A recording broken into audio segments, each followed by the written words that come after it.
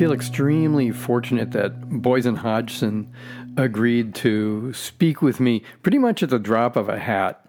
And he's a man with an amazing story, and I'm going to let him speak for himself. All I want to say is, by the time we were about 5 or 10 minutes into it, I felt like I was with a friend that I'd known my entire life. So do enjoy this conversation between yours truly and Boysen Hodgson. Enjoy. Welcome to Mojo for the Modern Man. I'm Ken Mossman, and my guest today is Boysen Hodgson, who is the Communications and Marketing Director for the Mankind Project USA. He's also the father of two and happens to live next door in the state of Massachusetts. So not really next door, but state-wise next door. So Boysen, it's a pleasure to have you here today. Anything else you want to say in terms of either how cool you are or other pieces of your biography that you want listeners to know? Maybe. Thank you, Ken, for having me. First of all, thank you. And I don't know about how cool I am. But yeah, I grew up in upstate New York. So I grew up over there and then moved over here and became even more of a Yankee living in Massachusetts. So you were at one point a neighbor. I was, yeah. I grew up outside northeast of Syracuse, New York, in a tiny, tiny little place called Cato, and Red Creek and Wolcott and Fairhaven, New York. I bounced around a bunch of little towns up there before going away to the big city of Ithaca, New York for my first stint at college. Nice. And, since we're on the topic of where you're from, say a word or two, because some of the listeners are familiar with the Mankind Project. And if we slip up and say MKP, that's fine. They can make their way to it. But say a little bit about what got you involved with Mankind Project, and maybe even a little bit about what it is for those who don't know. Yeah. Cool. Thank you. So Mankind Project, we're a nonprofit organization. We've been around for celebrating our 35th year this year. Wow. The Mankind Project started in the Midwest U.S. in Milwaukee, Wisconsin, with three guys who got together who had been doing some personal growth work together and attended some workshops together. And one of them, Bill Kauth, who was a therapist, had a kind of bolt of lightning moment where, he was shaking his fist at the heavens and saying, somebody's got to do something for the men, and recognized finally that it was him. So he brought a couple of other guys that he had been doing some stuff with, Ron Herring, and who was a curriculum studies professor, and Rich Tosi, who was an ex-Marine and a General Motors engineer, together over the kitchen table. And they designed a weekend workshop that they called the Wild Man Weekend at the time. It pretty quickly morphed into a thing called the New Warrior Training Adventure. The New Warrior Training was first offered in 1985. And we've been doing them since then, and grew from Milwaukee, Wisconsin to now we're a global organization. We have 14 global regions, all independent charitable organizations with their own kind of structures and stuff. But what we hold to is this idea of social emotional development for men through rather intensive process. So the New Warrior Training Adventure is like an initiatory weekend intensive experience. And then we continue that work through men's groups. And here in the United States, we have a network of over 800 peer facilitated men's groups meeting weekly or biweekly. And for most of our existence, that has all been in person, face to face. And living today, those groups have all gone into Zoom rooms or FaceTime or Google Groups or any of those other technologies, but to continue kind of doing this work of waking up, growing up, and showing up together. Beautiful. Waking up, growing up, and showing up. And you and I spoke about this when we had our first one-on-one conversation, and I think your story of how you Yeah. made your way, including the parts about avoiding making your way. Yeah. Um, I grew up as I said, in upstate New York, and I have six brothers. I grew up with five of them. I had kind of an idyllic upstate rural New York childhood until about the age of 10. So my dad was the local veterinarian in a tiny little town and knew everybody. And, it was basically bike rides, tree forts, and poison ivy was 0 to 10 for me, or 2 to 10. And then my parents divorced around 10, 11 years old, and kind of my whole universe imploded. And though I grew up surrounded by boys and men, I ended up taking on a whole lot of really mixed up, unclear, confusing, disempowering messages about what it meant to be a man, and kind of grew with that. And how I coped was I became the good boy. I was like the perfect kid, good grades, so well behaved, sweet little boys. And I went with that persona through most of my 20s, and ended up in a place where, because of the books that I had read and all the spiritual awakening material that I had done, and Siddhartha and Alan Watts and Scott Peck and The Road Less Traveled and all of these wonderful tomes, I thought I had it all together. I was a good kid living my spiritual awakening. And I hit about 30 years old, and my life was a mess. I was isolated from almost everyone, had no close friends, was in a relationship that was mutually abusive and unhealthy for both of us. And in the meantime, I was going through all that. My family, some of my brothers, started going through this New Warrior training adventure, and they went through it, and man, it just knocked their socks off. And they had a new way of interacting with each other, and this openness and authenticity about them, and this truth telling that they were doing with each other, and really facing stuff. And I just kept saying, no way, no how. My brother went through it. Other brothers went through it. My dad went through it. My stepdad went through it. I had cousins that went through it. And I refused what I know now. I refused the call to adventure for years and years, about 7.5 years. I'm just making up that, and because I know in so many families, simply because you're a family member, you automatically have no credibility. And I'm just imagining that multiplied by, however many fold in your particular circumstance. That's true. I mean, there was this repulsion and attraction that happened with me at the same time. I loved what I saw coming from my brothers, and it was terrifying to me because I had lived this existence in a bubble for so long. And I knew somewhere deep down that, if I went through a process of really getting honest with myself about what I was doing in my life, that a lot of stuff was going to have to change, that I was going to need to change a lot of things in my world. And I finally kind of emerged from the fog at 30, 31. My mother passed away. That became a very critical kind of turning point. Mom passed away in 2002. And the longing, the pain of remaining in the bud, as Anais Nin says, right? It became more painful to remain in that state than to flower, than to open.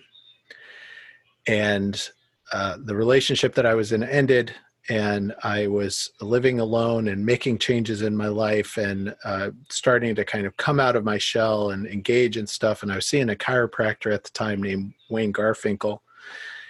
And I didn't know, I was living in Massachusetts. I didn't have any friends. As I said, I was just there. I was getting some chiropractic work done, had kind of an emotional catharsis on the chiropractor table. Maybe some of your listeners have experienced that, and came out, and Wayne followed me into the hallway, and Boysen, I see that a lot's going on with you. And, I know your body's changing, and things are happening with you, and I'm not sure what all's going on, but I just wanted to, check in with you and see if you had ever heard of this thing called the New Warrior Training Adventure. And I swore at him and laughed, of course, laughed in his face. And I was like, man, the universe just kept kind of knocking at the door. And that was 2003. That would have been late 2003. And I decided, okay, I'm going to do this. And in 2004, April 2004, I went and did the New Warrior Training Adventure. My now wife, who was my girlfriend at the time, she did a program the summer of 2004 called Women in Power, which was a similar kind of shadow work based intensive weekend. And we never looked back. So I've been in a men's group since then, and got involved at the volunteer level with MKP. And now I've been employed by the Mankind Project for about 9 years. So it's been a heck of a journey. Yeah, and I'm reminded of those. I'm reminded of those commercials. I liked it so much, I bought the company. Yeah, right.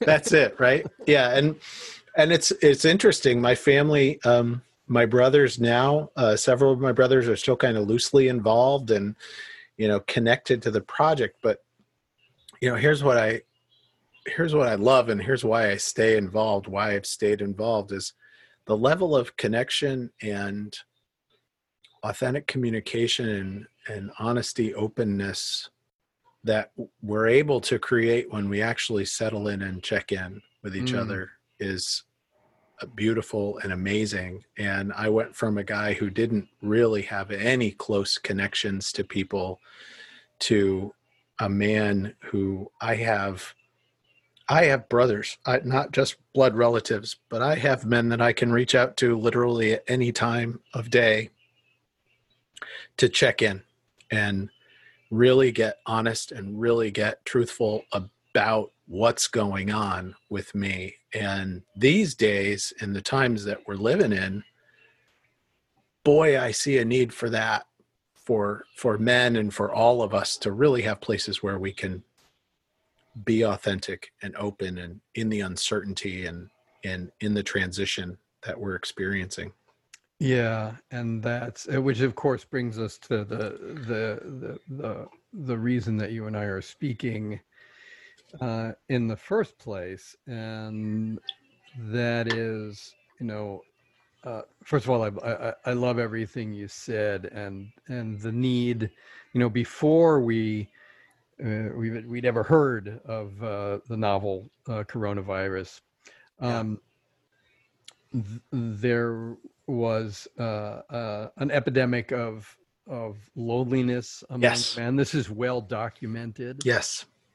And now, perhaps even more than ever, certainly in our day and age, certainly in modern times, or postmodern times, I suppose, if we're going to be more correct about it. Yeah. The need to be able to, the need and the hunger to be able to sit down with another man and look him in the eye, or to sit down with anyone as a man and look them in the eye, right? And be able, as my friend and mentor Rick Tamlin says, there's two questions. There's how are you, and then there's the question that follows, which is how are you really? Yes. To be able to have those conversations. So what do you, with your years and depth of experience, what do you see as, in your estimation, we'll bounce back and forth with this, what do you see happening I'm looking for the language of it, but what do you see happening and or necessary at this intersection of crisis? Because we are in a crisis of global crisis. Um, at the intersection of crisis, I'm going to say um, ambiguity, because no one really knows what direction all of this is going to go. Right. Crisis, ambiguity, and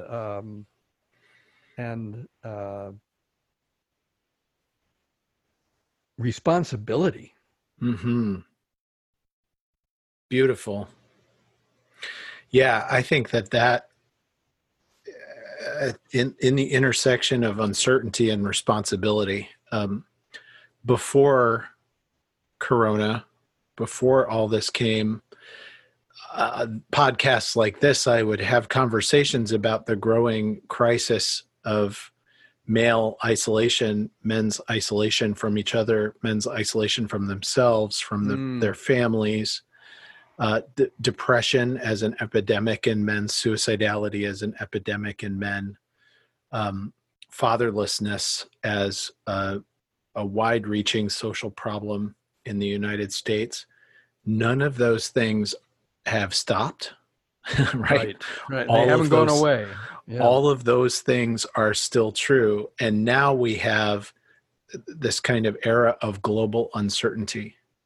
And what do we do with that? And a couple of years ago, the Mankind Project launched a campaign called I Am Responsible, hashtag I Am Responsible, which was about, in response to the Me Too movement, to hashtag Me Too, what do we do as men intent on our personal growth, men intent on our responsibility, men intent on caring for ourselves and those we love, men intent on creating a better families, communities, society. And responsibility was absolutely the word that came up. It's like, even though, I am not the man who has raped, I am not the man, I'm not a violent man, right? Even though I am responsible for the cultural context in which these things occur. Yeah, that's I love where you're looking, and I love where you're pointing, and I love that MKP is also looking and pointing there, because there is, to me, there is a strong sense that if this is showing up in my world, that this shows up in my world is a call to responsibility. And I want to just say a word or two more about responsibility and flip it back to you, because in my, the models that I work with anyway, responsibility is divorced from duty, obligation, and burden. Mm-hmm. And when we divorce it from duty and obligation and burden, then it becomes a conscious choice. And it's a beautiful question, or it raises beautiful questions. And that is, what do I get to be responsible for? Not what's the millstone I have to wear around my neck, but, what as a privileged adult human being do I get to, stick a flag in and say, this is what I choose to be responsible for. And there's all sorts of things to say in terms of, and this is the manner in which I choose to be responsible. But that starting place is, making the choice to be responsible. Yeah. Yeah. Which is an evolutionary, or, it takes some distinctions, right? You have to be able to draw distinctions. There's a sense in a kind of old model, I'm in quotes, right? Kind of old model of masculinity, traditional model of masculinity.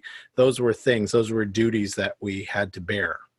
Those were things that we unconsciously were handed, that were placed upon us, that we had to bear up.